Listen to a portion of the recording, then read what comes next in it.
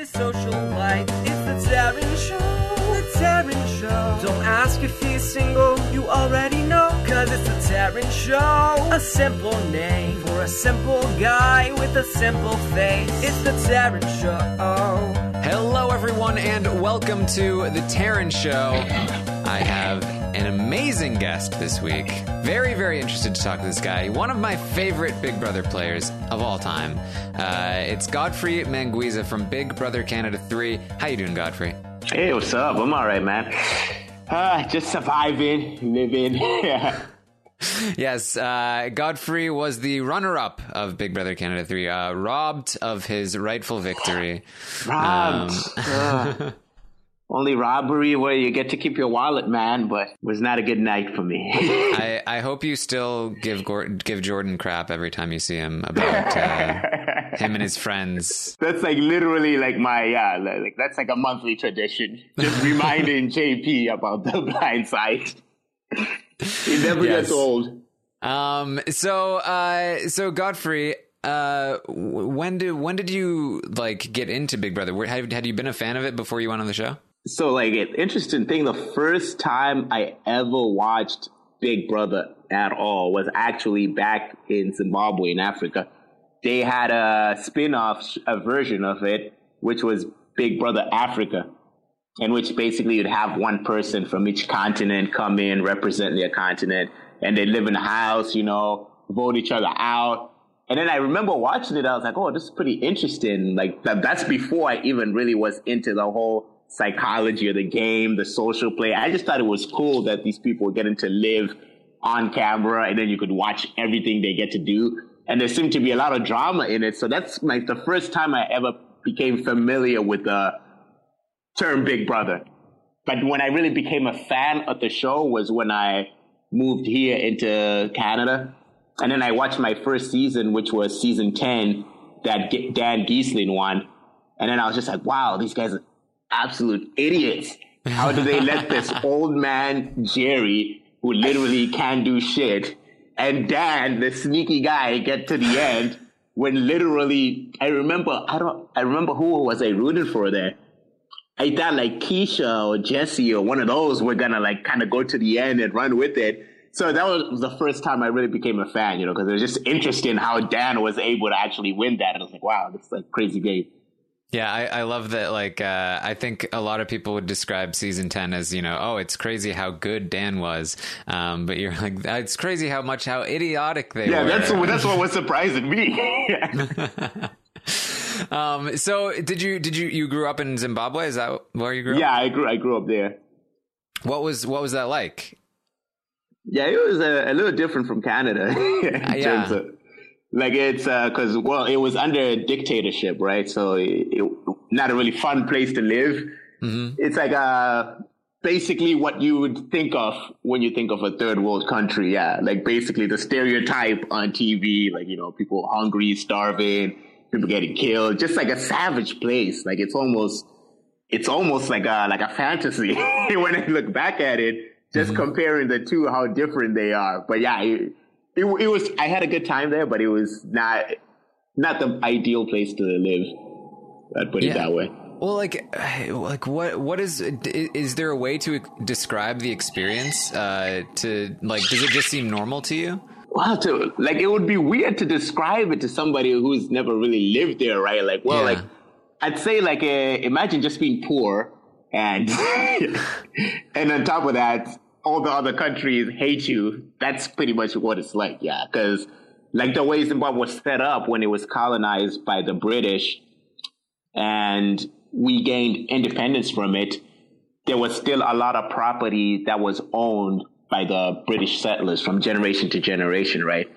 And so what kind of set off everything to go downhill is that all that land that had been owned by, let's say suppose your great-great-granddad came to Africa several years ago and stole some shit. And then you kind of running it now, but you've been running the business legitimately, but the business was gained through unrightfully, kind of like that.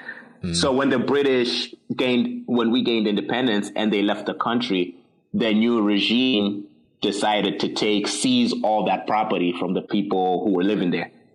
So those people, their argument was obviously that, but hey, man, I didn't do anything. I've just been living here. As far as I know, this is mine. But then they were like, no, it's not yours. It's actually ours now. And then, like, it didn't help that they also did that kind of overnight. Just came in, kicked the door, took the land and said, goodbye, man. You got to find your way back to Britain. And obviously the Brits were not too happy about that. Maybe, I guess they wanted some sort of formality, you know, like talk it out, you know, like kind of a diplomatic way to do it, you know. And then on top, to make matters worse, the land that was seized, you would think it would have been given to the people. But then it was pretty much just given to corrupt politicians. And it was all a scheme of we're taking the land back to the rightful people. But no, it was just like, we're taking this business for ourselves now. So that's what happened. And after that happened, most of the Brits left. And Britain cut ties and said, what you guys did is wrong. And then we got a whole bunch of sanctions on us. And then, like, it's just like, picture Gaddafi. That's his idol. Yeah. My former president. Yeah. So it just like, that's where the country went downhill. And this all happened I'm talking in the 1970, 80. Everything was good back then. So like the country from there just really crumbled, and it hasn't been like a really nice place to live. So not so much that it's a bad place, like there's no war or anything, but it's just that because no other countries trade with Zimbabwe, something that would be as cheap as a loaf of bread is now highly inflated and costs the equivalent over here what it would cost you to, let's say, buy like a smartphone or a TV. So it's like a lot difficult to get like the basic needs for survival. Yeah. It's like a little history lesson. No, it's really interesting. So did you have trouble like getting food? Well, it kind of happened as a process. Like, to be honest, like I actually grew up like pretty like well off, right? Like I had like, a decent place, I lived with my dad, and then like sometimes I go to my grandparents' house, and we'd always have a feast every time, because like I said, like the way the country kind of went downhill, it went down as a process, like it went down like year after year, things would get bad. And I'd say like when shit really hit the fan is probably around, because like I remember throughout my childhood from birth till around like grade 3, grade 4, I was still eating good, man. We were eating Vianas, sausages, all the good shit you guys eat here, But then after that, when the sanctions really started to kick in, because like the president we had was, I'd say imagine Trump on steroids. Yeah. If you can picture a more belligerent and insane guy than Trump, that would be Robert Mugabe. I think the two would quite get along pretty well. Yeah. And he had iron fist, man. Like he did some shit, and then from then on, I just remember the next year, you when you went to go buy bread, you had to stand in line. They were like literally, I kid you not, you ever been to Wonderland or any popular amusement park, and you see that best ride and how the lineup is so long? That was the lineup for bread and milk.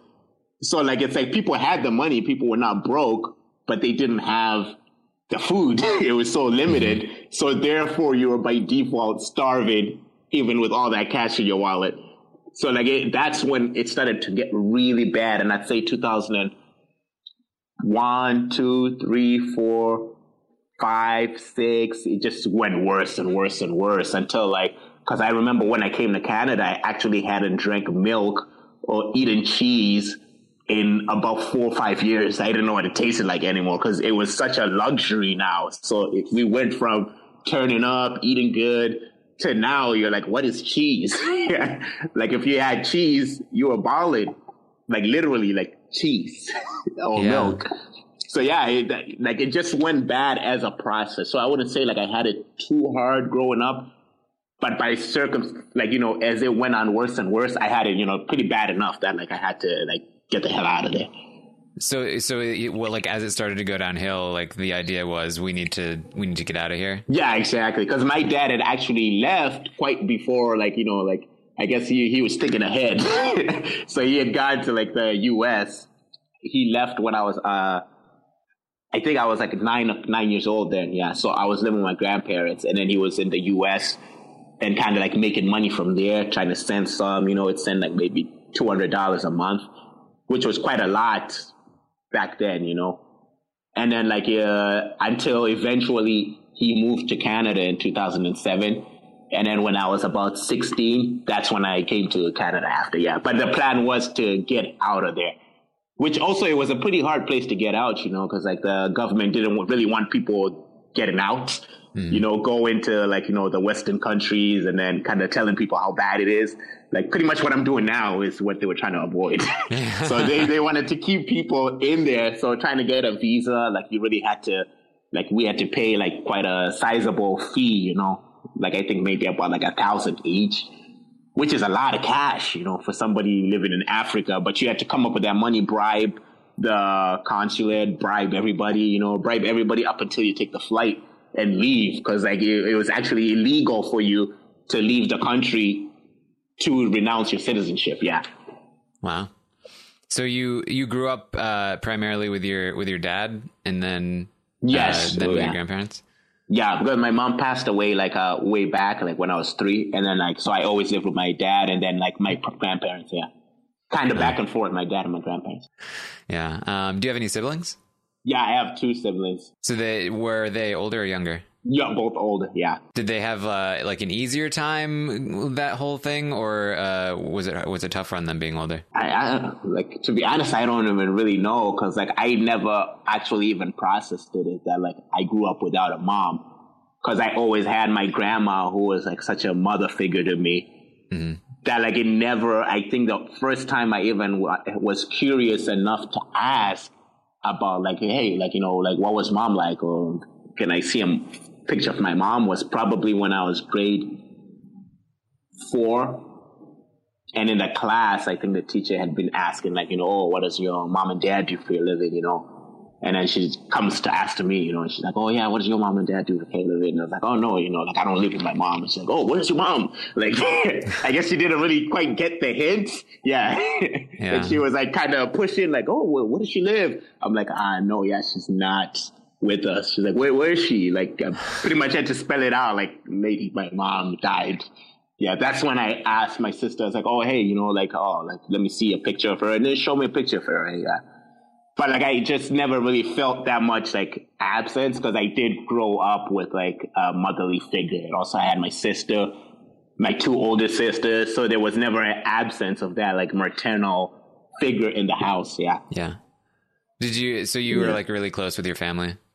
Yeah, pretty close. Yeah, So like, it's kind of like in a way, it's a good way, because it never made me really think growing up that like I don't really have my mom, and it also helps that, as you said, I don't have any memory of her, so I don't really have any attachment to feel, But right. But my sister, she was 6 years old. My oldest was she's 6 years older than me. She was 9 years old, so like she kind of knows a bit more. But as far as I know, I just remember it always being my grandma and my dad in the house, and my sisters. So you mentioned that it was like dangerous there. What was the danger living there, apart from the food situation? Yeah, apart from the food situation, starving, it was also a really hostile political climate, because you had, like with any nation, when things are not really going that well, you're gonna have 2 factions kind of fighting for control. And so depending on your political allegiance, it could have been pretty dangerous. Because like I remember me, like my grandma, she was pro MDC, which was the opposition party. And she was very involved in that, And then it was pretty dangerous to be associated with that side, because if people find out, you could just, an accident could happen. And they wouldn't really, they were not that quiet about that. Like, so it was really dangerous. Yeah, exactly. Like, people were getting beat up. I remember the guy at the time who was the leader of the opposition party would always be getting beat the shit out of him. Like, I don't even know why he did it. He must have loved the country really well, but that was the life, and the other side would do the same too. Like, if they saw you, like, hey, you support this guy, okay, we're kicking your ass. So that's what it was. And then some people were actually getting killed, tortured for information, because they always wanted to shut down rallies. And like I said, the president we had, this guy was a nut job. Like, you would be walking down the street, minding your own business, like going to school or whatnot. Or you'd have vendors who were selling food on the side of the road, which is like kind of common, right? And then like you just see these military vehicles would just pull up and they just grab everybody, like, get in the car. And you're like, yo, where we going? Don't ask questions, get in. They take the bus. The bus would take you to like a big stadium, which is like a rally. And then unload you guys inside, and then they tell you guys got to sing now. The president's coming. That way, when they filmed the video, it would show that, wow, the president had a huge rally and a huge support. But many other people were actually picked up off the street and told you got to go in. And like, it's not like once you go in there, you can not be excited. You had people, they were like beating you up, man, like saying cheer, that's your president. And that too, also come election time, you'd actually have groups of the military come to intimidate people to vote a certain way by kind of saying that, like, let's say they'd come to a neighborhood that was mostly maybe liberal, and they'd say, we saw the votes from last year, and we know that this side, there were a lot of votes leaning to the opposition, so that got to change this time around, or else we're cutting the lights off or something like that, which they would. They'd actually like cut the electricity off. And there's nothing you can really do about it. That was just a way of life where you just know that, like, you can't trust the authority figures, right? Yeah, so, like, it was dangerous, Did you see this happening, like, yourself, or did you just know that it was happening around you? Oh, absolutely. I saw it happening, definitely. Yeah. I even remember, because my grandma actually would always dress me up as a girl a lot of the times in case, like, the cops or, like, the soldiers came to the house. Because what they started doing when you were around like 15 years old or 16, or even as early as 14, they would want to get young boys and take them to like a military camp to kind of indoctrinate them, like fill them with all this propaganda about like the leading party and making them support that, So like, it's like, it was kind of like their little brainwash program they had. And it was mostly in response that they saw that a lot of the youth were becoming more supportive of the opposition party and were kind of being more influenced by that literature and kind of getting an idea of what's going on. So to counter that, they would get a lot of young kids, which they'd make it seem like it was optional, but really there was no saying no. They just show up and say, okay, the kid's going to be coming with us. We're going to feed him. We're going to give him food. He'll be gone for just like 6 months or something, where it's for the country, he's training, but no, like it was a brainwash program. Yeah. So like I avoided that a lot of times, it didn't help. I was a pretty kid too, right? So like when I could pull off a look in a dress. How did you feel about, like, what were your thoughts on this as a kid? Like, did it make you angry? Were you scared? Like, how did you feel about it? Like, it's because it's so normal, and if you've lived there your whole life, it's kind of just like how life is, Yeah. It would be like here in the Western world, somebody asking you, like, well, how do you feel about kind of this, Well, people here really feel strongly too, because like the whole environment allows that. But over there, like, I certainly didn't like it, and I always knew that, like, I did not want to spend the rest of my life in Zimbabwe, even at a young age, at like 10, 11, like, I knew it was pretty bad. Like, I wanted to get the hell up out of there, like, and I watched a lot of American shows, and I saw how they were living there, where their biggest concern was somebody calling them a name, and I was like, well, I want to go there. That seems pretty fun, So, like, yeah, like, I knew definitely that it was pretty bad, and I knew there were better places to live. So yeah, like it did make me angry, and I remember, like, for so many years, I always wanted to get out of Zimbabwe. Whenever my dad called from the States, I'd be like, oh, when are we going? Like, do you have the visa now? Like, for literally 7 years straight, I'd just be asking that, like, where's the visa? Like, when are we going? When are we going out? Because like I told you, it was bad. Oh man. And even boarding school, don't even get me started. It was just like an awful experience that I'd wish upon no one. But like I said, it was obviously, there were days that were fun, but the days that were bad were really bad. It's funny. I was going to ask you about school next. What was the boarding school like? Yeah, boarding school, it was pretty tough, because like in Zimbabwe and actually I think in most African countries, like the teachers are actually allowed to beat you up. And when I say beat you up by discipline you, I don't mean like a little clap. I mean like actually kick your ass. Yeah. Like, like beat you like on the ground and shit. Like, and that's normal. Like, cause like since I was in preschool, that's always been how it is. So that's not even one of the things you would ever question or challenge or say that, oh, this is wrong. It would just seem normal. So like boarding school, like, I was a bad kid. Whippings were well deserved. But at the same time, some were a bit little extra, and it was just like a savage environment, man, when you went to boarding school, because you got to meet a lot of other kids. And like I said, as bad as Zimbabwe is, there's also some parts that are good and some parts that are really bad. And you meet the kids from the really bad parts, man. And I remember like first day of school, the bullying was bad too back in boarding school. Like I remember the first day, literally some dude just came in, one of the older kids. He was like in Form 4, which like, I guess the equivalent, like I'd be like grade 8 and then he'd be like grade 11 or 12. They just came in, they'll just come in your dorm with an empty water bottle. Like an empty jug, actually, and just put it in the middle and say, okay, when I come back, I want this thing filled up. You guys got to fill it with like, your orange juice and shit. And then like you had to do it because you're obviously scared. But that was there was like a huge culture of bullying where that was actually acceptable. And even if you told the teacher, they were like, well, you should fill it up with your orange juice then. And like that's, yeah.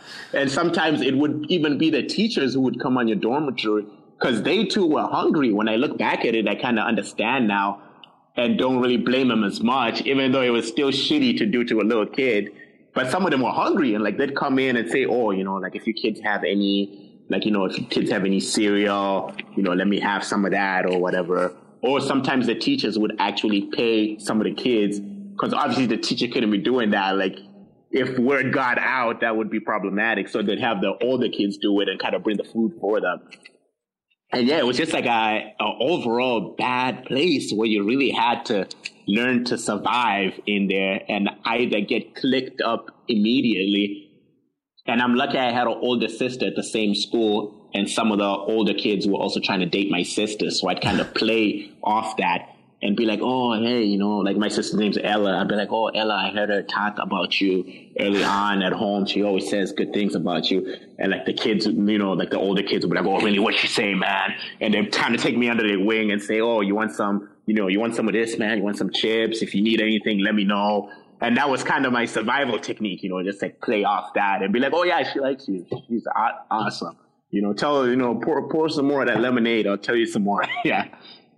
It's a morbid game of Big Brother that you have to play. It really is. Yeah. That like when I actually watched Big Brother, that's the first parallel I kind of saw. I was like, wow, this is just like boarding school. How you have all the cool kids kind of band together right away. And then you have the outcast. You have like the oddball. And it just like made sense. And because like I was in boarding school for pretty much like 4 or 5 years, I felt like it was just so natural, like to navigate yourself in there because it was such a familiar environment where it's like, oh, it's like, okay, I've done this before. I've been in a place like this where you got to suck up, you got to find who's the head honcho, and you got to kiss ass, Yeah, like you can't just come in there hot, guns blazing, and start targeting the man in charge. Like you got to affiliate yourself with the people who are kind of running the show. Because in boarding school, you also had the people who were running it, people who really knew how to finesse in there, man. The Dr. Wills, the Dan Gieslins of the Big Brother out. People who seemed to always have food every time, who always seemed to not be the ones getting bullied with the older kids. You're like, how are they doing that? But it was like a little psychological warfare in there, yeah. Yeah, it's crazy like how much that does parallel your game too. Like you played like such a survival game where you were able to position yourself in the right spot, like all the way and just through. Be kind of a fly on the wall and not ruffle any feathers. Yeah, and in boarding school, I actually slept a lot too. And also like knowing when to call someone out and like who to call out in like the right spot, right? Like I'm sure that exactly. You know, like because like I said, like even like or even in high school, you know this. Like sometimes when you see somebody who everyone else is against, you might want to join the crowd, and you might want to call that person out too, just to kind of solidify your allegiance to the other side. So yeah, Yeah, well, you talked about like you were a bad kid, so some of the beatings were like maybe deserved. Did you feel like because this was so normal, did you feel like you deserved it when you'd get hit? Yeah, because it was absolutely, like I'm telling you, it was really normal. That one of the things that I found really weird was when I came to Canada and the teachers would not even lay a hand on you. Like the most they do is give you like a hard scolding, and that's about it. And it was something so foreign to me that I was like, wow, kids don't get beat here. But now, obviously, like living in Canada for like as long as I have, now it kind of seems weird to see a kid get it. Even on the bus, if you see a parent smack a kid, you kind of go like, oh. But really, like back when I came in, I was like, man, beat that shit out of that little kid, man. Like little kids, that little kid's causing problems. So like it's almost like, and also when you grow up and you see that normal, you are more likely to end up doing that too when you're adult and you're a parent, because that's the only parenting method you've known, right? I think the time it actually became illegal is in 2013 or 14 is when they actually made an official law in Zimbabwe that like educators are no longer allowed to discipline kids, or at least there was a limit now, like, or a stick about like a certain size or whatever. But back then, like we got our asses beat. Like, like the teacher would tell you, okay, go find yourself a stick. And one of them, like, and it's so weird. Like the sticks they used to beat you, they had their own personalities, like some teachers, the nicer ones would have like a little stick where like you could tell they really didn't want to beat you up. Like they just give you like a little tap on the hand. And then you had some of the psychos who they actually got off on that. Like they had like electric cables, like freaking, like you ever felt a hippo tail? No, a hippo tail, it's like a whip. Like literally it will slice you up when you get like hit with one of those things. And one of them actually had a hippo tail that he was beating people up with.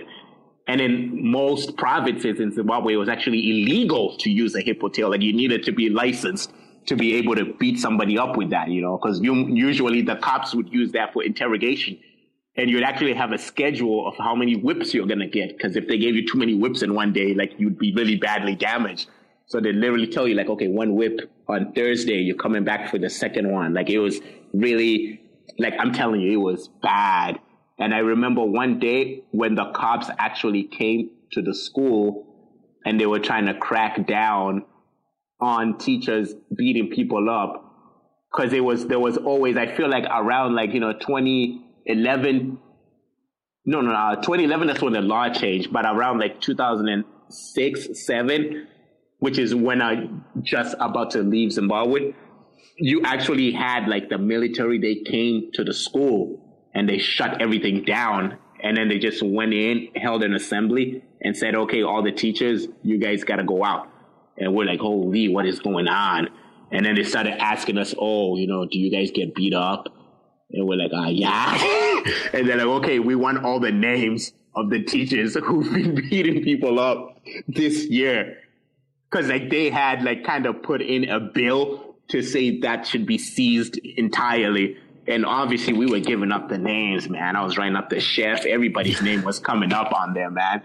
And then literally like these guys like actually... And the weird thing is the cops beat up the teachers on that day, which is, I'm like, man, like you guys are trying to send a message, not for no violence, don't discipline people with violence. But when you say, okay, we see you guys have been breaking the rules, here's your punishment, we're going to beat your ass now and then leave. But from that year, I remember the teachers didn't lay a hand on anybody for at least like 8 months. And then they went back to normal again, but... Man, crazy times. It's crazy how trapped you are in that cycle, like where it's like, oh, you shouldn't be hitting kids. We'll hit you first, and then like that's yeah, exactly. Like it's just like that's like the logic there. Yeah. What kind of bad things were you doing in school? Yeah, just like what a kid would do, like just not listening. Like I never really liked listening to teachers, listening to authority. And like I never really liked the idea of school in the first place. I just thought it was so primitive. I thought that the things we were learning were not things we wanted to learn, were not things that were going to help us. And in Zimbabwe, like you think the education system is messed up in North America.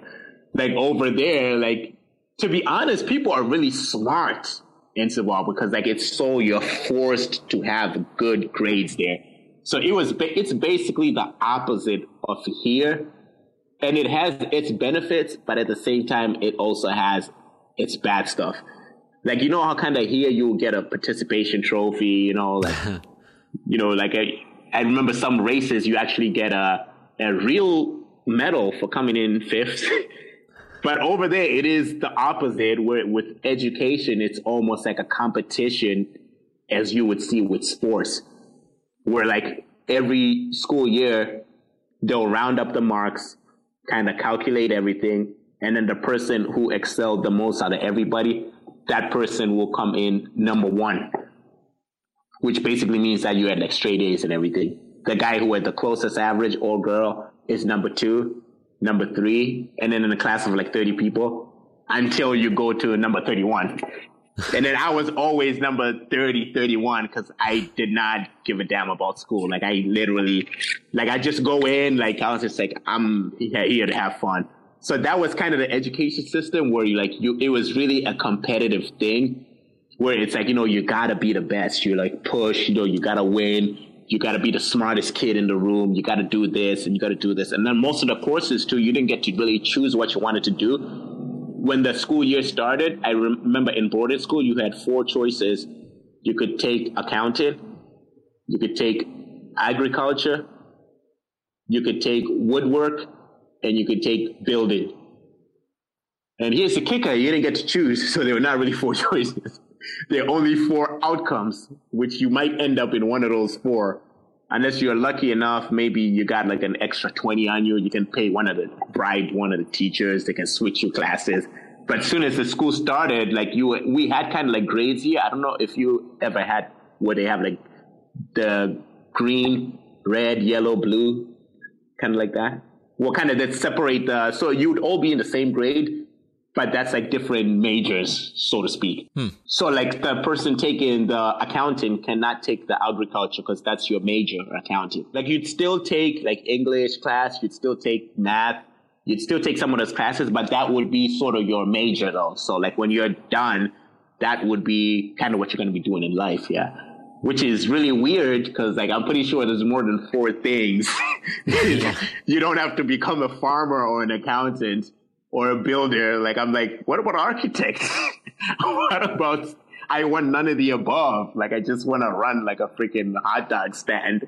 But yeah, like you had to pick those. And then I wound up in the building class, which I did not like. But like the way they picked them was really just like ignorant, man. Like they just say, okay, you look strong. You take the building, you look sharp. You look like you're good with your hands. Or like, or your dad took this when he came to this school, so you take that. So like that was kind of like, and mine was built-in, which I really did not like. I learned a lot from it though, like learned how to like build structures, foundations and architecture and stuff. But it was not fun, yeah.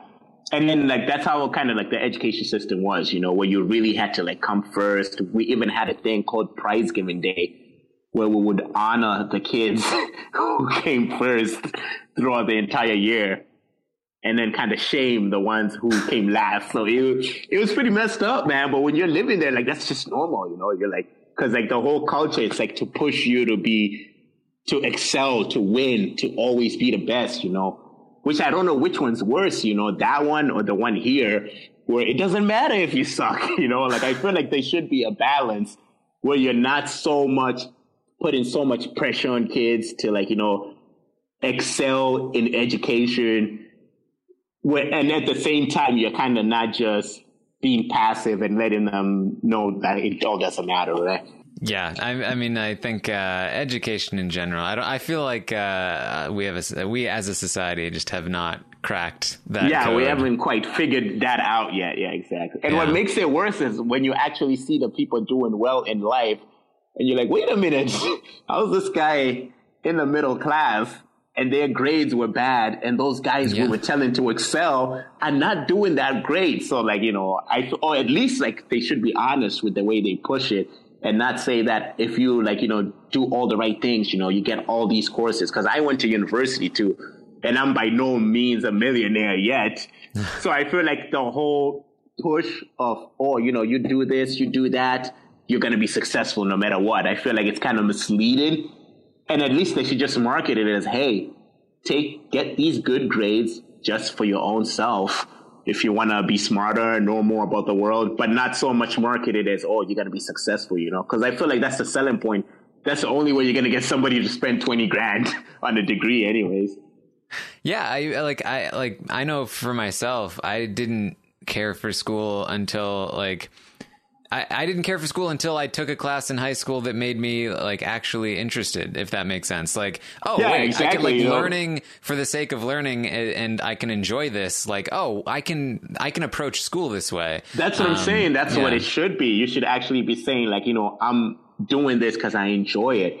And I think in China or Japan, they kind of have a similar way where you even have people, old Chinese guys, 80 years old, still going to school, because the way they kind of approach it is not so much as a means to an end. It's just like you're going there to be educated and learn about new things. Not so much for you're doing this to get a career, Interesting. Yeah. It's lifelong learning. I worked in a nonprofit that focused on stuff like that. So you were in school, you're thinking we got to get out of here. What was the the actual experience of, you mentioned that you needed to bribe people, and even when you got on the plane, there was people, was that a nerve-wracking experience? Oh yeah, it certainly was, because it could have gone both ways. The passports we bought off Kijiji could have been fake, right? Yeah.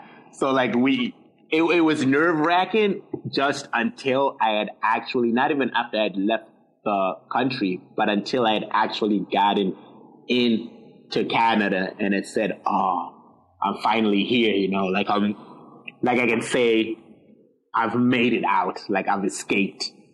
So it was definitely nerve-wracking, because I was thinking, what if something happens, what if they stop us, say, you guys, where you guys going?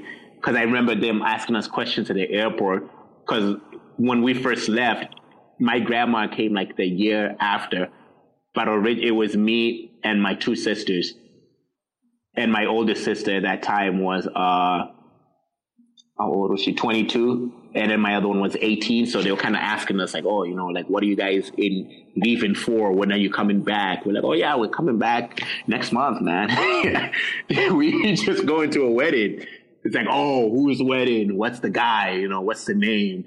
Give us all of this. Because they knew a lot of people were really leaving the country like that, and they really wanted to keep people in, because they didn't want anyone going out, Western countries, and then kind of talking about how bad things are, or have the narrative that it's so bad in Zimbabwe that people are leaving. So yeah, it was definitely nerve-wracking, such an experience, just getting to escape there, because it's almost if you don't escape, your life is gonna end in there. You're gonna grow old in Zimbabwe, which I wish I didn't have to fear that, because I'd always would have loved to stay in my country and live there. I had a lot of friends too who I was leaving, and almost everybody I knew was still in there, and I was going to a different country where I don't even know anybody. So it was definitely nerve-wracking to leave, and also kind of anxious about how it's gonna be in Canada. Am I gonna like it? Am I gonna fit in? Because I'd also read some bad things too, about Canada. It's dangerous there. You have to speak French. Yeah. Did you feel any guilt about having to leave your friends and knowing that they might not definitely, be able to leave? I definitely felt guilty, because it was I'm out there. Even when you're giving the goodbye party, it's kind of awkward, because people are like, bye, but like we're still in here suffering, you know. So I'd like to compare it to when you're getting out of jail and your friends are really happy for you, but are they really when they still gotta serve maybe a life sentence? But yeah, like my friends, they were happy though to see me go, and some of them were also sad because like, you know, like we were friends, you know, like we hung out. But yeah, it was definitely awkward to say the least. Are you able to keep in touch with any of them, or is it? I still have some on Facebook. Yeah, like obviously, like the relationship is not like what it was because I haven't seen them in years. But here and there, I will get that random message where they say, "Oh, hey, how you doing, man?" You know, like, and I was like, and they're like, "Oh, I'm in Germany now." You know, some of them are in Australia, and I'm glad some of them able to make it out too. And then some who are still in there just telling me that, hey, Godfrey, man, life's hard. You know, get me a visa. Can you help me out? I saw you on Big Brother, man. And I'm like, dude, I'm not rich, man. I was on TV, yeah, but I like, you know, maybe once I get a few millions, I can finesse something. But I don't have Trudeau's number on my phone, man. But yeah, people are still trying to get out, you know. And the ones who are there, who are still living, they keep telling me about like how hard it is, like how like, you know, it's so hard that like people are even using U.S. currency down there because the dollar is so bad. And some of it is even fake U.S. currency, but nobody gives a shit anymore. They're just like, fuck it, man. We're just going to use this. Yeah. What made you choose Canada? Canada. Well, like I didn't really choose Canada. My dad was originally living in Dallas. But he was like always saying like how bad it is in there in America, because I remember they had like George Bush over there or something, and it's like, hey, Bush is going crazy, he's gonna kill us all or some shit.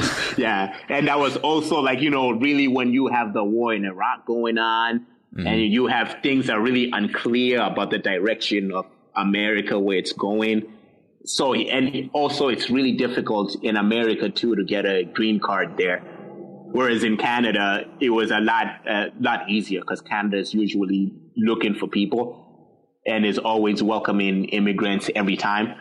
So like, he had just said in general, he also had a few friends of his who were actually laughing at him like, oh, what are you doing in America? Like, you know, like come to Canada. It's way better here, which I'm glad I did end up coming here because I really like Canada, you know, like it's, and also another thing, the healthcare too, because it had Canada. He also came here for the healthcare and everything. And he had lived in America for a few years, I think about like 6 years prior to that. So he kind of like, you know, he kind of knew that it wasn't that great there at the time, at least.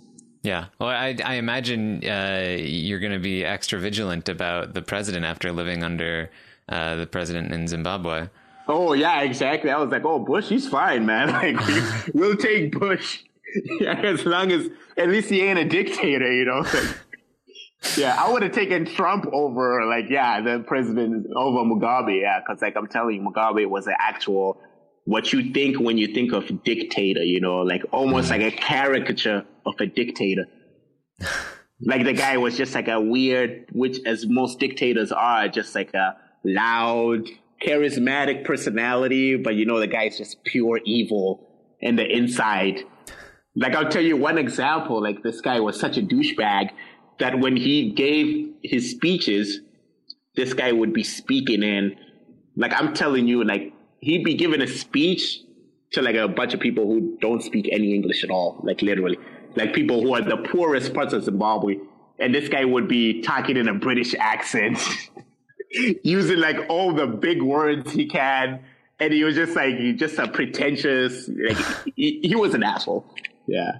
He literally had a song made about the prime minister of the UK at the time, who was Tony Blair, and George Bush. They were both, George Bush was president at that time, pretty much talking about, because in Zimbabwe, you have a thing called like a Blair toilet, which is basically it's like a variation of a toilet, but like kind of like a more makeshift toilet. And then the prime minister of the UK, whose name was Tony Blair, so had a song, somebody composed a song pretty much talking about the Blair that he knows over there as a toilet. And then after that, the UK, they were pissed. Like they put in like more sanctions on us, which was so unnecessary because it's like we already have it bad. Why are you aggravating them even more? Because they actually played that song in the British Parliament when they were having a discussion of whether to lessen the sanctions on Zimbabwe or not. And they were like, oh, look at what the Zimbabwean people are doing. Such a childish thing to... Yeah. Because, well, he was living good, right? So, like, for him, it makes no difference whether they can put as many sanctions as they can, which is why I never understood the point of political sanctions whenever I hear people saying, oh, you know, the U.S. is going to put sanctions on North Korea. Because I'm like, that doesn't hurt the regime. It only hurts the people because they're the ones who are going to feel that. Like, if you're running a country, you have a lot of money. And it doesn't matter how expensive things are going to be. Like, you and your people are going to be fine, you know? So it's kind of counterproductive, I think, at least. So what happened to this guy? Is he still the president there? Or? Well, like this year, actually, they finally like had a revolution and were able to, they had a coup actually. And the military they just took him out. Yeah. Wow. They pretty much just like went to his house, the White House over there, and then said, yeah, like, you know, you're not the president anymore. So they literally had to do it by force. And right now they're kind of working out the transition of power. There's a new guy in, which is kind of both sides of the same coin, you know, like it's just a new face. It's like we've gotten this guy out, like, you know, like I'll have to see at least a year to see if it's really the new guy or they basically just found a scapegoat and said, okay, Mugabe, because Mugabe is also, he's like 95 years old now. Oh my. So this guy was president when my dad was my age, literally. Yeah. Well, do you like wish that you could go back someday? Yeah, like I'd actually love to go back in Zimbabwe sometime, you know, like I feel like, you know, like maybe, you know, try something there. Who knows, man, you know, maybe make a difference, you know, maybe run for president. Which I can't anymore since I renounced my citizenship by coming here. But like, I'd want to go there in some capacity to make a change, you know, like I love Canada, you know, but I also feel like a little responsibility to say if I can, at least to try do something to make it better, you know, because I also look at it this way that like, you know, it's really by luck that I was able to escape and get out. And like, it easily could be me still there. There could be no podcast right now. I could still be living there, hustling on the street. So I'm like, you know, I at least owe it to the people who are still kind of struggling there to try and change and make a difference, you know, because there's a lot of Zimbabweans who have left the country and who are now doing well in their respective countries right now, some in the UK. And I feel like we all have sort of a responsibility to still at least come back and make it better for ourselves, you know, because like we don't have to run away from our country and hide somewhere, you know, like we shouldn't have to do that. We should be able to go back and still live the place where we were born, you know, and still like enjoy our lives there and not have to feel like, you know, like I got to start a life somewhere else. So I really I'd like to go back to, like, to at least, you know, change it, make a difference. And it's still home for me. You know, I lived 16 years of my life there. And I still definitely want to go back at some point because it's an awesome place. Like, you know, it might be different culturally. I hope I haven't scared you by this imagery of Zimbabwe, you know, like it's really not that bad. We actually have one of the 7 wonders of the world, the Victoria Falls, which are actually wider than the Niagara Falls, the widest falls in the world. And like, it's beautiful there. So there's a lot of nice places in Zimbabwe, definitely, you know. It's just like, you know, like it's the political climate and everything is pretty bad. But if you go there as a tourist, you'll have some fun, you know, the wildlife. I don't know if you've ever seen lions or elephants up close. Like, it's beautiful, but it's just not, it's not beautiful when you're living there. It's beautiful for a week vacation. So once you got to Canada, what was the experience like there? Did you already know English at that point? Yeah, I knew, I understood English. I didn't speak English very well, but like I understood it because like I listened to a lot of American music. You know, I watched a lot of American TV shows. Like, what shows did I watch back there again? Watched a lot of soap operas because my sister, you know, you have two sisters in the house. So I watched Days of Our Lives, Passions, The Bold and the Beautiful. Like a lot of, watched Friends, watched Sunset Beach, 90210, High School, Saved by the Bell, like all those shows. So like, yeah, like I understood English and kind of had an idea of North American culture, what it's like. Yeah. So what was it like trying to like fit in and, you know, acclimate to this new environment? Like, it was really like, it was quite a challenge too, you know, because like you had to kind of get used to the lay of the land. But it really wasn't as bad, you know, like because coming into Toronto, it's such a multicultural country that I didn't really feel so much as an outsider as, let's say, maybe if I went to Calgary and you're coming from a country with all black people where you're the majority, and all of a sudden you're now the minority, you know, like it would kick in a lot faster that, okay, I'm in a new place now. But coming to Toronto, it was really easy to kind of blend into it and ease into the transition. And it was still a bit different because, like I said, you know, you're learning a whole new cultural, like it's a whole new culture, just the way people do things, where you're more free to say what you want. You don't have to be scared anymore. You don't have to, like, you know, like fear the cops are gonna try to bribe you or finesse you. You think the cops are bad in the U.S.? Like, they were pretty, like, I'm from a place where they do worse than just like beat you up and shoot you. Like over there, they actually are allowed to do it. Yeah. It's not a few rogue guys who have bad intentions. Like over there, it was literally like the cops can stop you and say, let's see what you got in the back. You have any food? Which, once again, like, I feel bad because I know most of those cops probably hadn't eaten all day and they were not really getting paid that good. But still, like, you shouldn't be stopping people on the traffic light and saying, okay, unless you give me some cash, I'm going to give you a ticket. So that was just like the thing, not having to be scared and knowing that, like, there's a rule of law to some degree, you know, like, so like that was, it was a bit of a transition, but in a good way. It was just like kind of getting rid of the habits of paranoia of, you know, like, is this going to happen? And knowing that you're in a new place where people are held accountable for stuff like that, and where you kind of like have a lot more freedom and enjoying that freedom, you know? Yeah. That's why when a lot of times people kind of say, oh, you're outspoken, you know, why do you always say this? You shouldn't say that. I'm like, well, I'm from a place where I wasn't allowed to say anything at all. So now I'm gonna speak my mind, you know, because it's the law. Like, I'm definitely gonna give my opinion on something, on what I like and what I don't like, because, like, you know, I never really had the luxury to do that before, you know. And I do kind of feel like some people in Canada take their freedoms for granted a little bit, and they don't really understand how powerful it is to be able to say what you want and kind of do what you want to do, live where you want to live.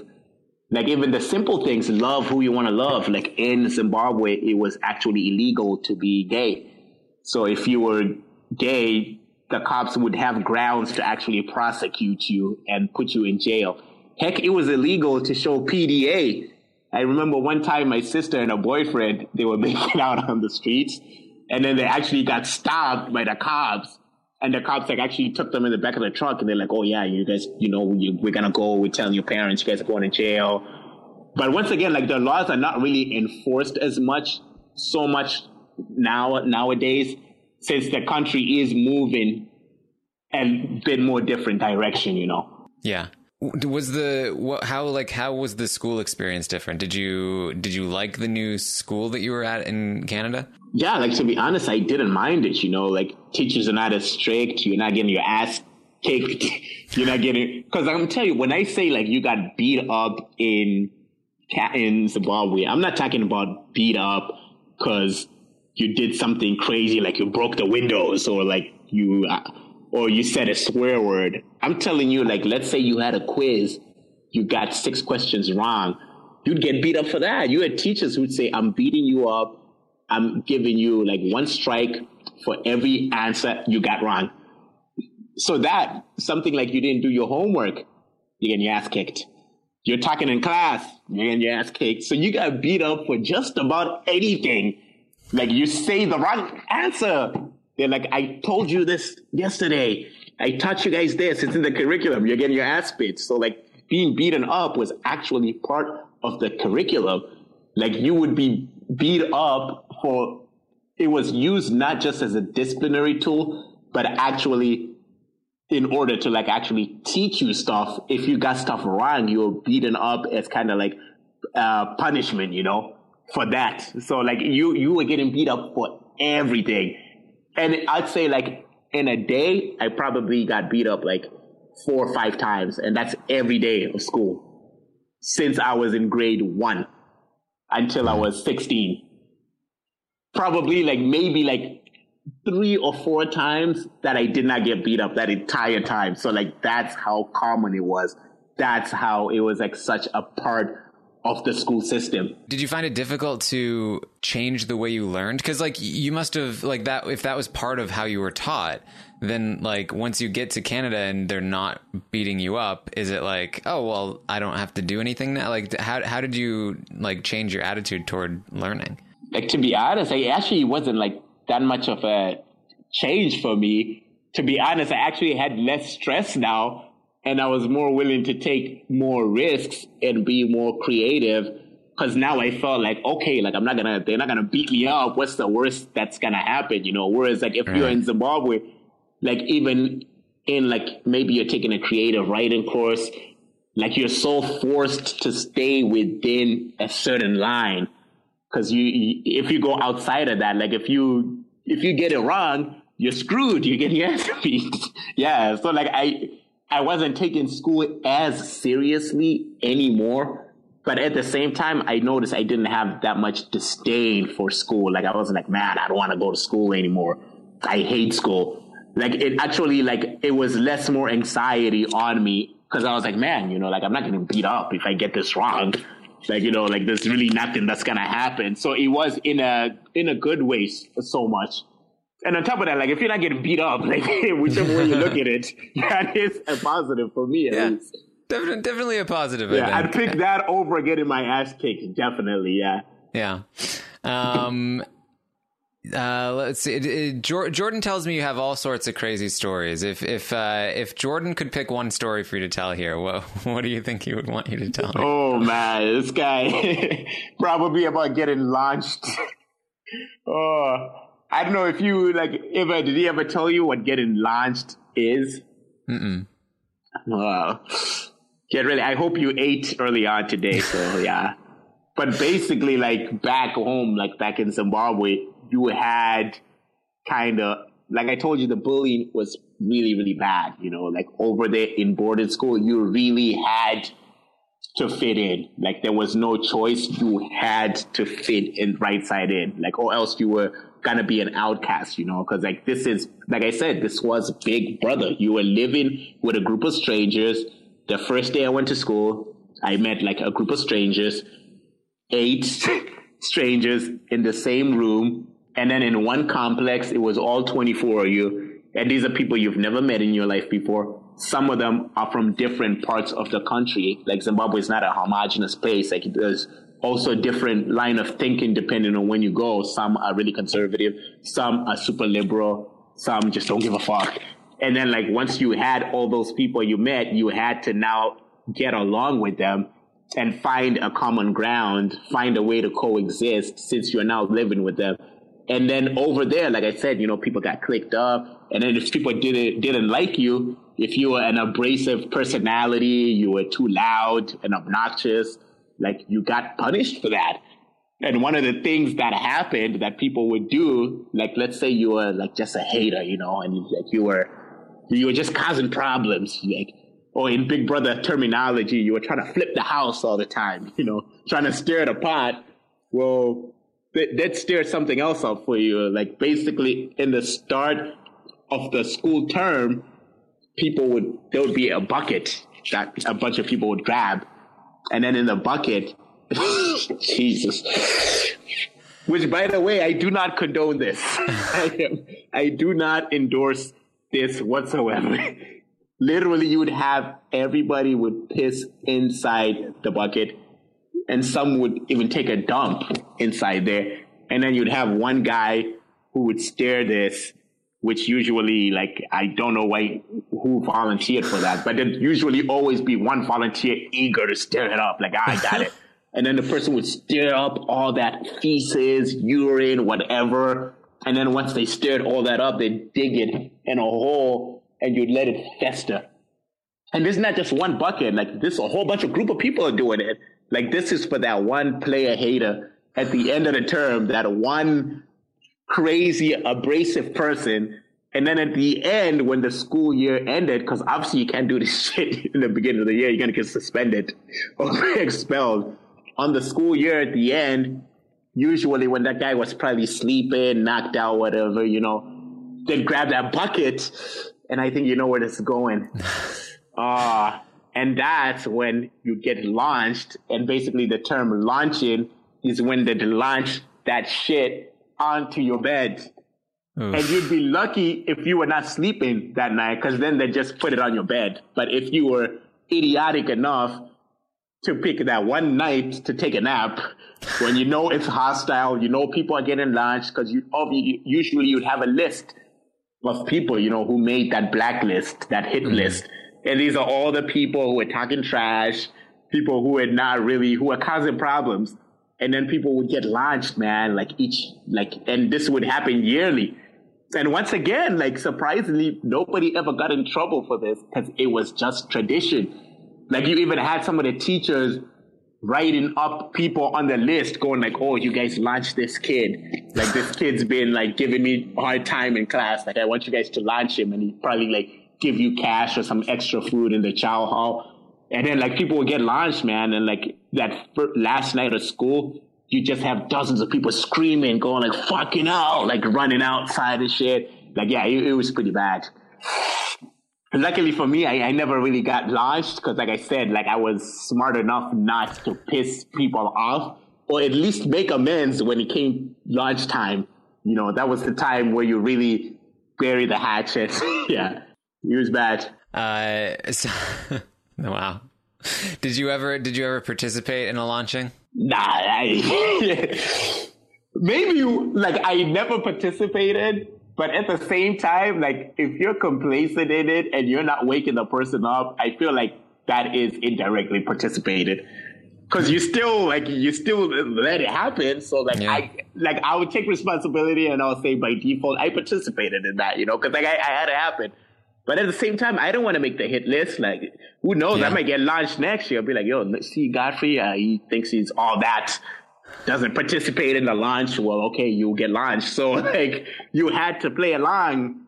But yeah, like, I did not participate in the pissing in the bucket, or no. Like, I found that kind of weird. I'm like, I'm not shitting in a bucket, man.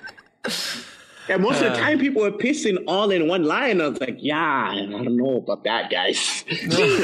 Can I put mine in a urine cup and I can add it on later? But then, yeah. But they're like, no, you got to do it in a line with everybody else. I was like, yeah, I don't know. That's weird. I'll be a spectator. Yeah. Which I was for most of my boarding school. I was just like more a spectator, you know, on the sidelines. I didn't really want to get too much involved in the drama and in the boarding school politics. And I just preferred kind of just staying on the outside, you know, and I found that's where it was safest. Yeah. Yeah. That's probably true. So how long were you in Canada before you decided to apply for Big Brother? I came in 2008. So I applied for Big Brother. I think it's my first year of university when I was 22. So 16 to 22, 6 years. Yeah. Right. What did you? Yeah. 6 years. What prompted you to 21 actually, because like I turned 22 after. Yeah. What prompted you to apply? Well, like I just I had watched the US version, and I'd become a Big Brother fan. I watched season 10, 11, 12, 13, 14, 15. And then like I just like always was like, man, you know, that seemed like something pretty cool to do. But I never really had like any desire to apply for it. Like I liked it as a spectator, but never really even thought in my wildest dreams I'd actually try to audition and get on. But the reason I actually really ended up auditioning was because like in 2000, and this was like now my first year of university, like I was broke, didn't really have that much cash. And like I was like starving, man. Like I was like having a hard time, couldn't pay my phone bill, had no job. And then I was like, man, I need to make some money somehow.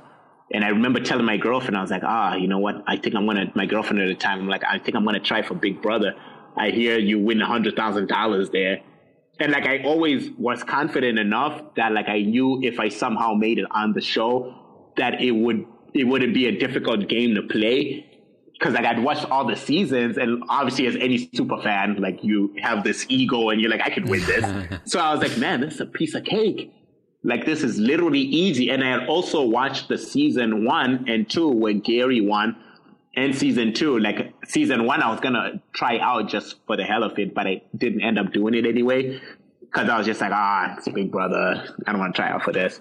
But then like when really the pockets were hurting and I'm like, I got to make this money somehow.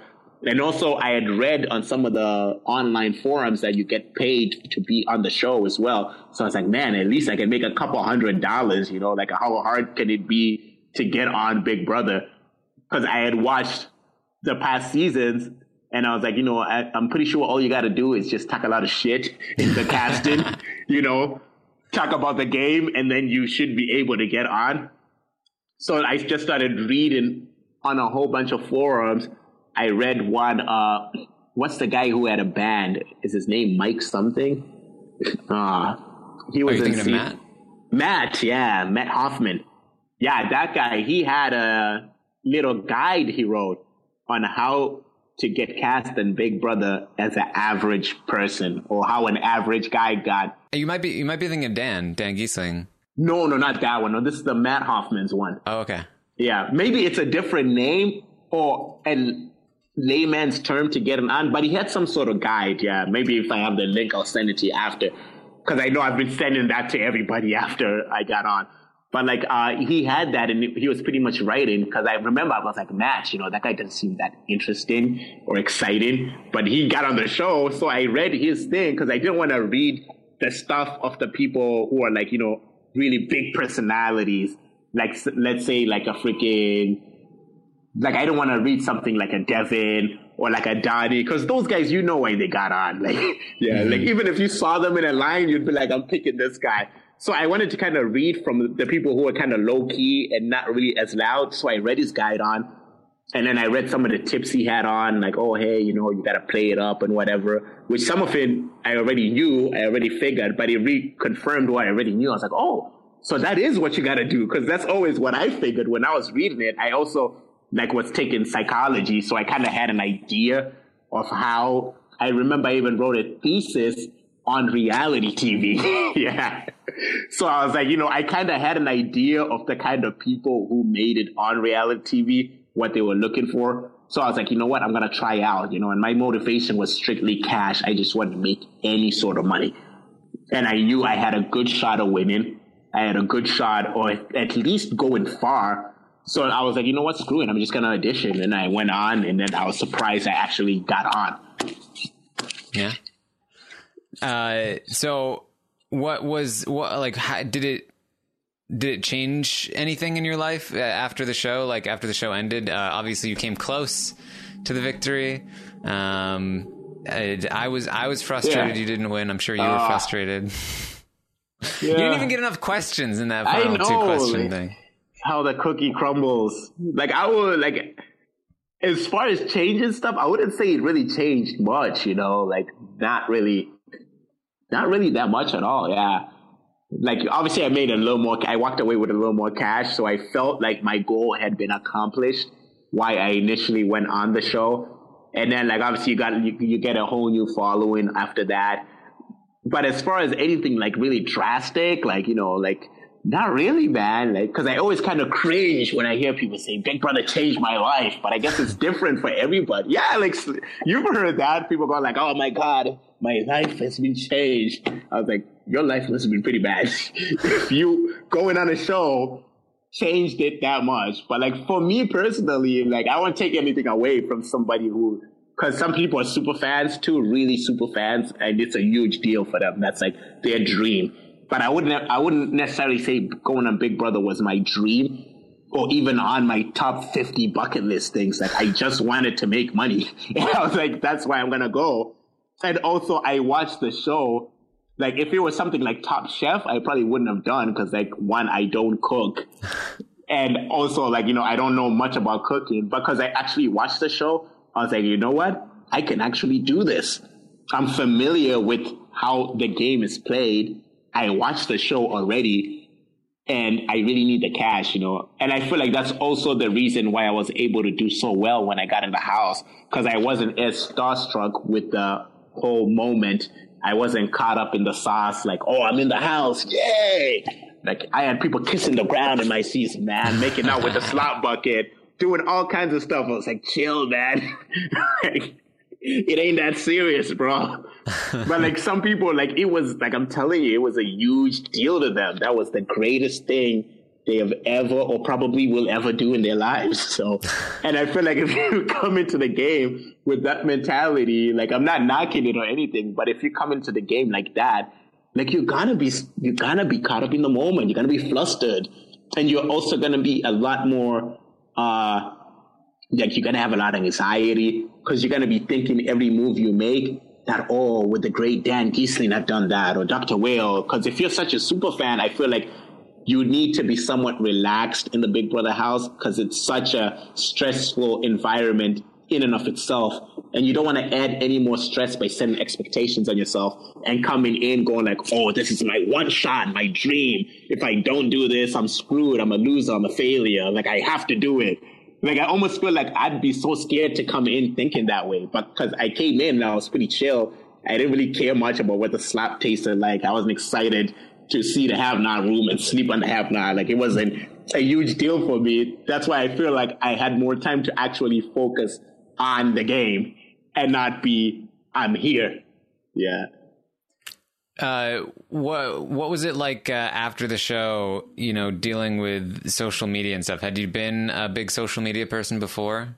No, not at all. Like, I think I had like 40 followers on Instagram. Yeah. So like, I did not use Instagram at all. I had never used Twitter before. So like, it was like I was mostly on Facebook. Like, I'm on Facebook a lot. I always post on Facebook, but Twitter, IG, Snapchat, I didn't have Snapchat. So like, it was definitely like a huge change. Like, it was actually like, I feel like I was more stressed outside the house for those first few weeks than I was ever playing the game. Cause you had all these people now messaging you, feeling pressure that now I gotta post stuff. Like, I gotta interact with these people going like, follow me, please. I was rooting for you. Give me this one follow, like my comment. People DMing you and I have to reply to all those DMs and everything. So it was pretty stressful, cause like I've never really been that huge on Facebook. And the only time I ever tweet, it's to tweet about Big Brother, but I've never really tweet about just random things happening in my life, right? Yeah. So yeah, that was a huge change for me, definitely, like having to now use social media and all of that. And like for the first few months, it was driving me crazy. Like my phone ringing and my sister's like, you don't have to answer it. You don't have to reply. I was like, yeah, but I feel like a douchebag if I don't even comment back and they're commenting to me, right? Yeah, so that was definitely like a huge change. That's the one thing I was not prepared for. Cause like I knew, like I didn't follow any of these Big Brother people on Instagram. Like I didn't even know what their social media was. So I didn't have an idea of what it was going to be like. That like I was kind of like surprised, taken aback by it. And I was like, how did all these people find me, first of all? I didn't even have my name on it. Did you start like getting into it and like looking at all like the discussion about like your game and what people thought of you, or was it really just like dealing with the people that were reaching out to you? Yeah, it was just mostly dealing with the people that were reaching out to me. Yeah, like as far as like how my game was, like I never really got a chance to look at maybe on if I'd scroll down like maybe like a random YouTube video, I kind of see some comments to get the idea of what the feel was like. But it was mostly just people telling me that like, oh, your game was awesome. We loved you. You played great. And that was where all my information was coming from. Just people messaging me. I wasn't really like seeking out to see how my game was. Because like I said, also coming onto the show, like I didn't care if I left there and people were like, your game was bad.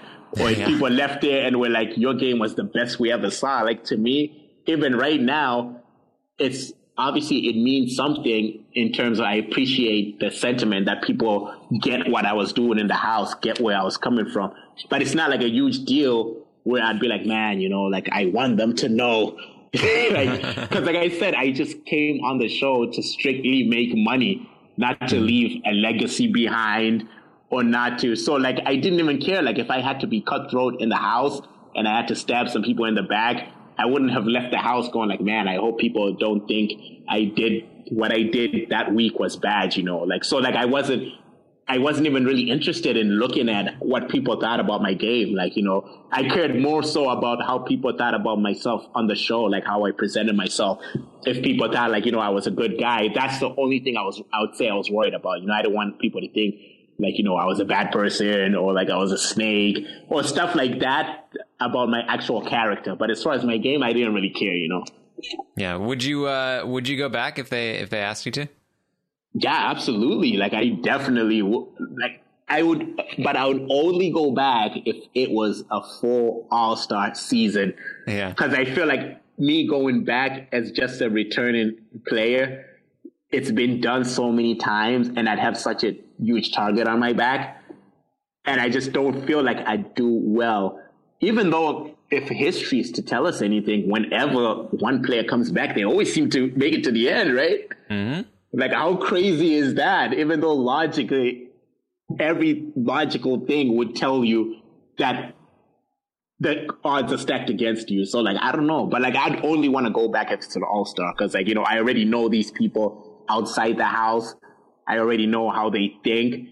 And I feel like going back in with a full returning cast, I have a lot more information at my disposal. And I feel like it would be literally that easy. Like I wouldn't even be stressing. I don't think I'd even have to practice going back. Like I'd be like, just put me in, you know, cause like I already know how everybody thinks, how they're like, you know, their personalities. I already kind of know how to talk to them, how to interact with them, how not to rub them the wrong way. And I feel like it would be really easy to just let their big egos, you know, throw it down in there whilst I just sit back, relax, and then coast by again. I feel like that's the easiest time I'll have replicating what I did. Whereas with a new house guest, the scariest thing for me personally in the Big Brother house is not knowing who you're dealing with, not knowing who you can trust. Because these are really things that you gotta have that instinct, you know. Like me, mine is not that great, you know. Like I wouldn't say I'm a good judge of character in knowing who to trust and who not to. So like that's something that would worry me, that like, you know, can I trust this person?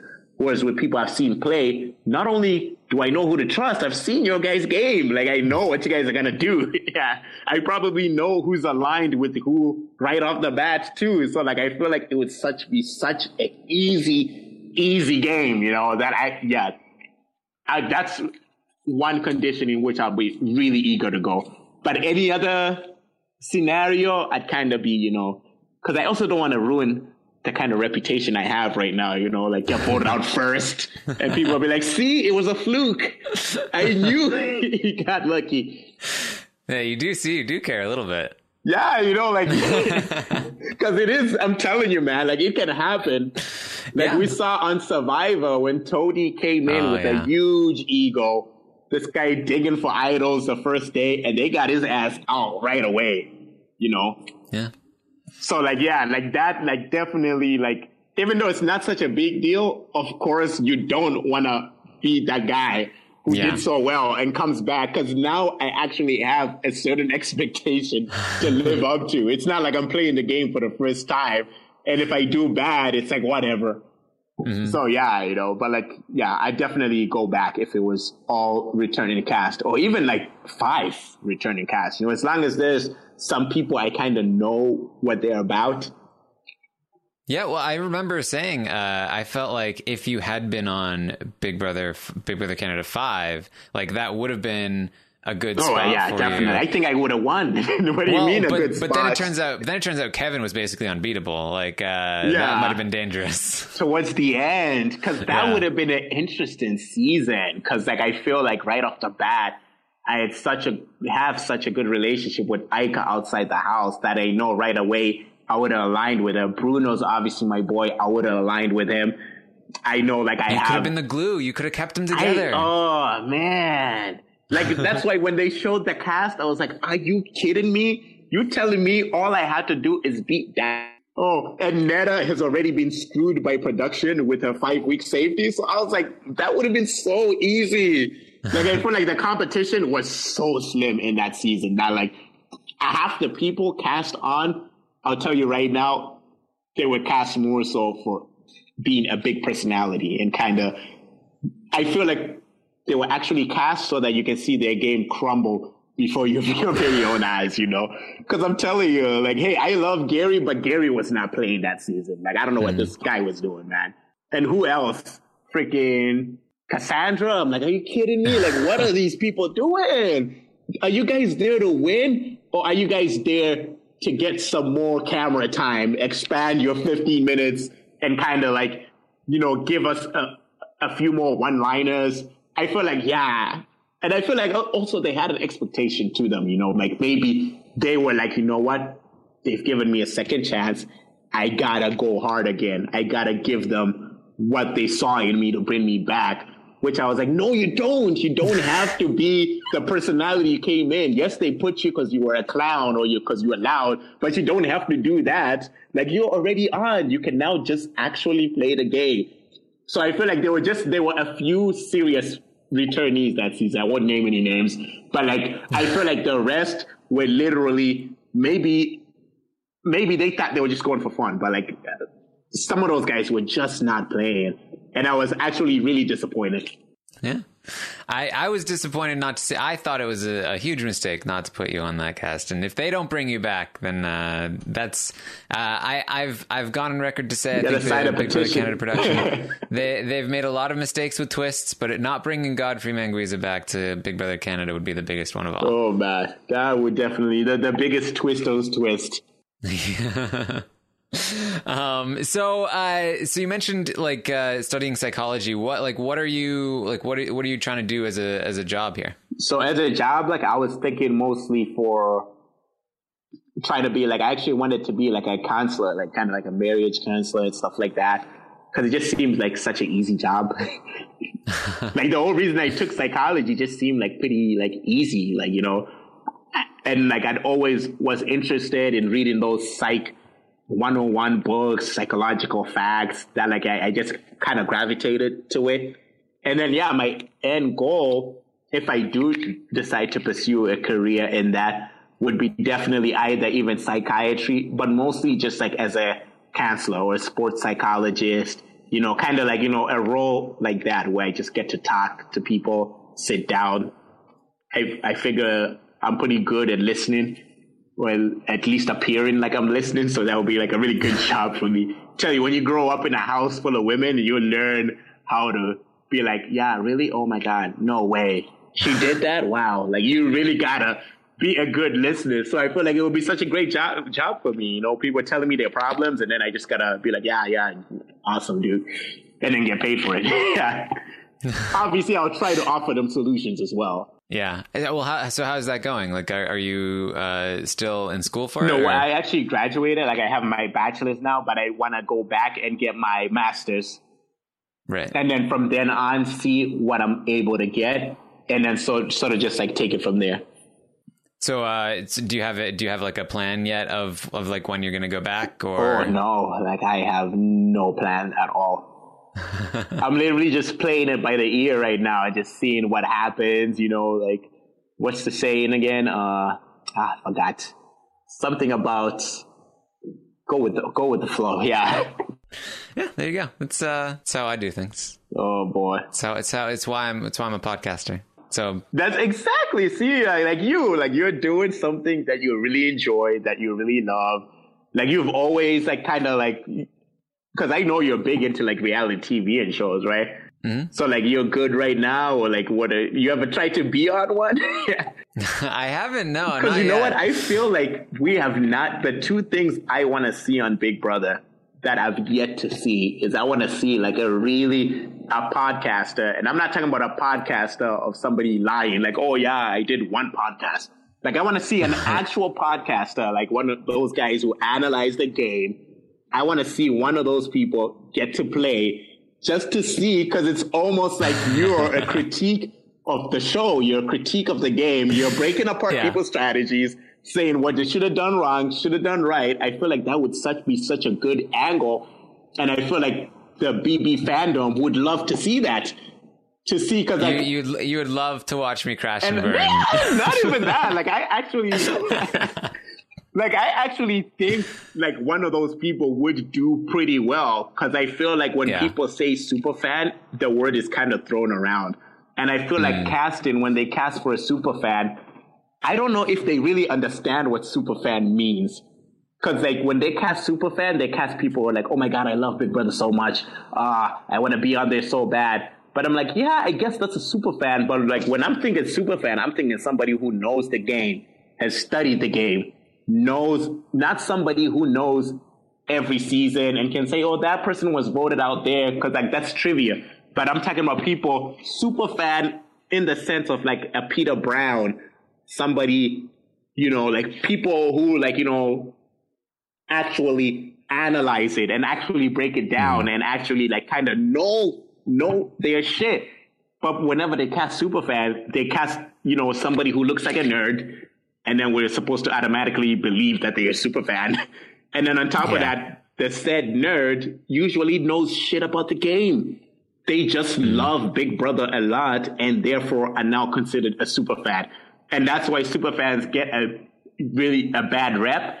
Because when they get evicted, people are like, oh, see, look, these superfans don't know anything. But I'm like, that's because that person was not a superfan. They were just somebody who really liked the game, but they were not superfan in the sense of they study the game, they know everything, they know every strategy. Like me, I feel like in my season, I was more of a superfan than the self-proclaimed superfans. Because I was like, wait a minute. Like, yeah, you've named all the seasons, you've named all the winners, but you really haven't shown me anything about what you actually know about the game. What you know, I'm like, tell me about this guy's strategy. Tell me why it was bad. Tell me why it was good.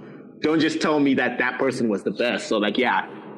And the second thing I'd like to see is if an actor got on the show. And not an aspiring actor, not I took acting classes. I feel like if they got in somebody like maybe like from a soap opera that's not really well known, but a working actor, somebody who actually acts for a living. Because like, if you look at the Big Brother game, you're basically acting to some degree, you know, in the house, you want to, you want to hide your emotions. And I'm like, who does that better than a stage actor or a professional actor, you know? So those are the two things I want to see cast. I feel like it would be such a huge angle and such a huge thing that people would want to see. Like, how would an actor do well in a game of lying? Well, that's why I was excited about Shannon Elizabeth. Oh, yeah. But unfortunately, it didn't turn out super great. Yeah, not at all. Yeah, not at all. Yeah. And another thing, too, like, I feel like it would be hard to find a working actor because they're probably not going to want to do, like, you know. Yeah. But still, I feel like there's some actors out there who would want to do it. Not like famous, but like somebody who just is actually doing it for a living. Yeah. And I feel like there's a lot of podcast people who would audition. Or who would do it if they were asked, you know, and given like a good offer. I'd feel like they'd do it, put their reputation on the line. Would you do it? You know, I've always said like I would apply for Survivor before I applied for Big Brother, just like more prize money. Do you feel like it would kind of affect your, like, what do you call it? Your bragging rights or your, what's the... Well, like, my your whole credibility, brand is exactly. Do you feel like your credibility would be affected if you went on Survivor and let's say, not even that you were like the first one out, because I feel like first one out, people can always kind of say that, oh, I didn't get enough time. But let's say you were third or fourth out, which you really can't make an argument there. Like, it's like you had time to play the game. But do you feel like if you got voted out off the island, like, pre-merge, do you feel like that would affect your credibility when you're now? It definitely would. I know what it's. Every time I have a guest on the podcast to talk about Big Brother, or anytime Jordan said anything about Big Brother, there are always countless people like, "Oh, Jordan, you put yourself up on the block and got yourself evicted. You don't have the right to say anything about Big Brother." Meanwhile, they're listening to me, who's never played the game at all. Yeah, it's definitely.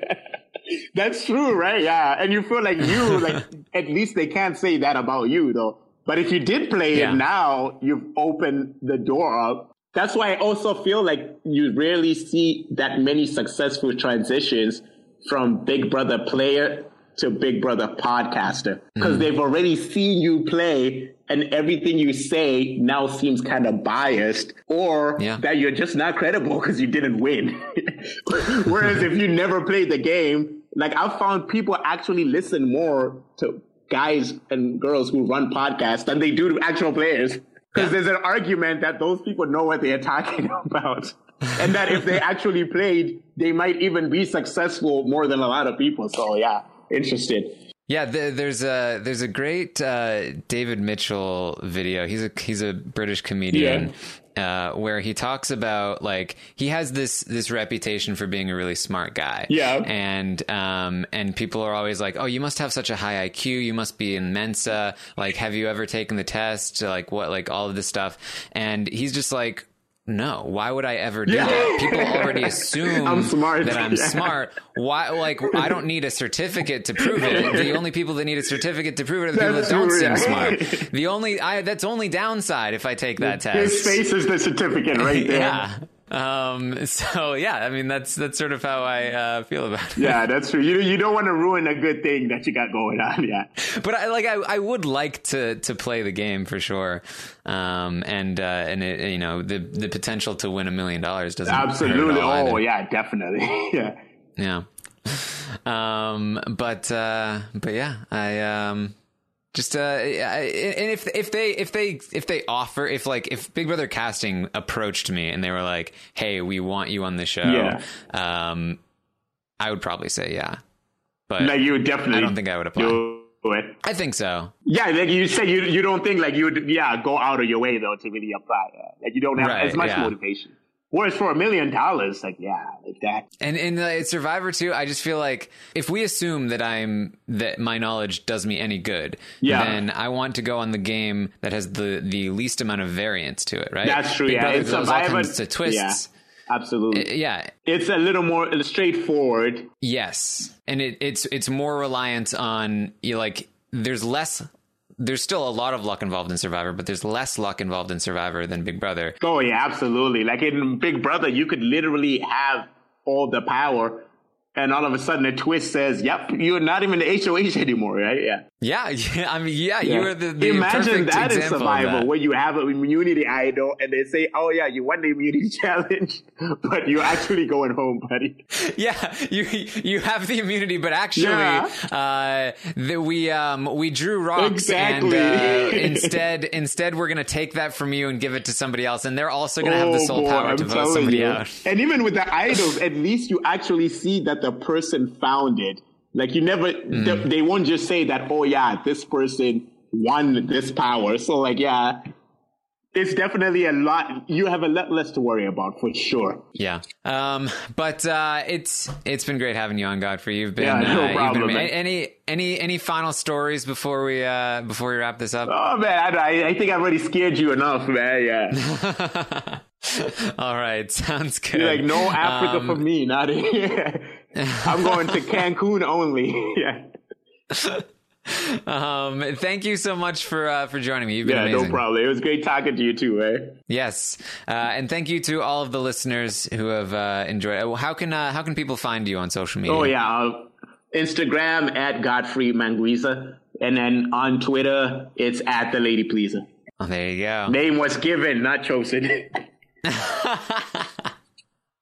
What is the story behind that name? Who gave it to you? Like literally Bruno, yeah. You think it was a lady, but yeah. He was literally like, he was just rhyming. It's like, oh, that sounds like a good rhyme. The Lady Pleaser, Mr. Manguiza. And it just kind of caught on, from there. which it worked out. There you go. Yeah. Thanks again for coming on. Hopefully we can get you back someday and talk some more. Oh, yeah, absolutely. Yeah. Take care, too. All right. I'll talk to you later. All right. Later, bye. There you go. That was Godfrey Manguiza. So happy to talk to Godfrey. If you want to subscribe to this podcast, you can do so on iTunes or wherever you get your podcasts. It's The Taran Show. You can also find us on the reality TV Rahap Ups feed. That's RHAP Ups. And check out all the other great coverage we've been doing, because we got a lot of it. Big Brother. I'm on Twitch. We've got American Ninja Warrior. It's all over the place. So thank you for joining us again. I will see you next time. Taran's asking questions. Taran's finding out. Taran's looking deeper. That's what it's all about. It's the Taran Show. So you and